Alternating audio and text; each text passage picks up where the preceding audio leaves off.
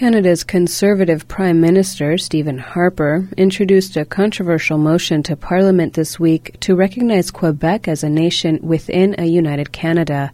FSRN's Stéphane Christophe reports from Montreal. Political debate in Canada concerning Quebec's national identity stretches back decades. Popular support within Quebec for separation from Canada remains significant today, with the Separatist Party, Parti Québécois, expected to win in the upcoming provincial elections. Conservative Prime Minister Stephen Harper's symbolic parliamentary motion to recognize Quebec as a nation was passed by the House of Commons this week. Our position is clear.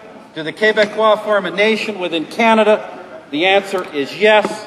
Do the Québécois form an independent nation? The answer is no, and the answer will always be no. Recent polls suggest the majority of Canadians don't support the parliamentary motion. Alexander Trudeau is a journalist and son of former Canadian Prime Minister Pierre Trudeau, responsible for the Canadian Charter of Rights and Freedoms. At best, it's meaningless, and if it is meaningful, then it's built walls within our freedom, especially Québécois. Who is entitled to be part of this nation, and what does it mean?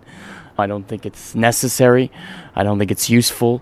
And I think at worst it's kind of dangerous to start defining collective entitlements and rights based on one kind of nationalism or another. The Assembly of First Nations in Canada has denounced the Conservative motion to recognize Quebec as a nation, as reflecting a double standard in regards to federal policy concerning Indigenous people.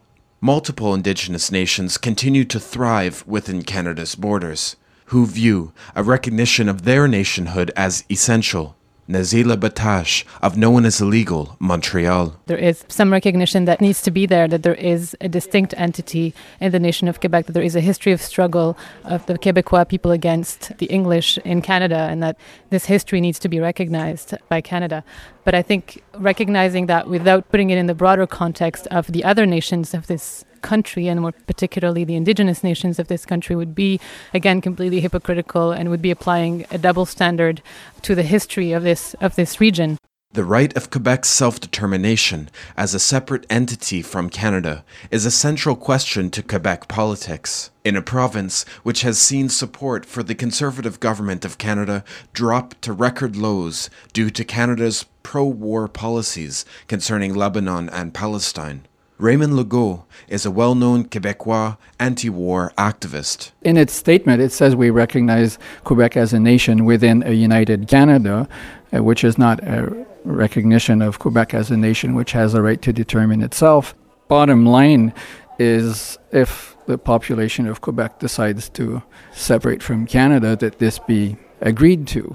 Period. This is Stéphane Christophe reporting for Free Speech Radio News in Montreal.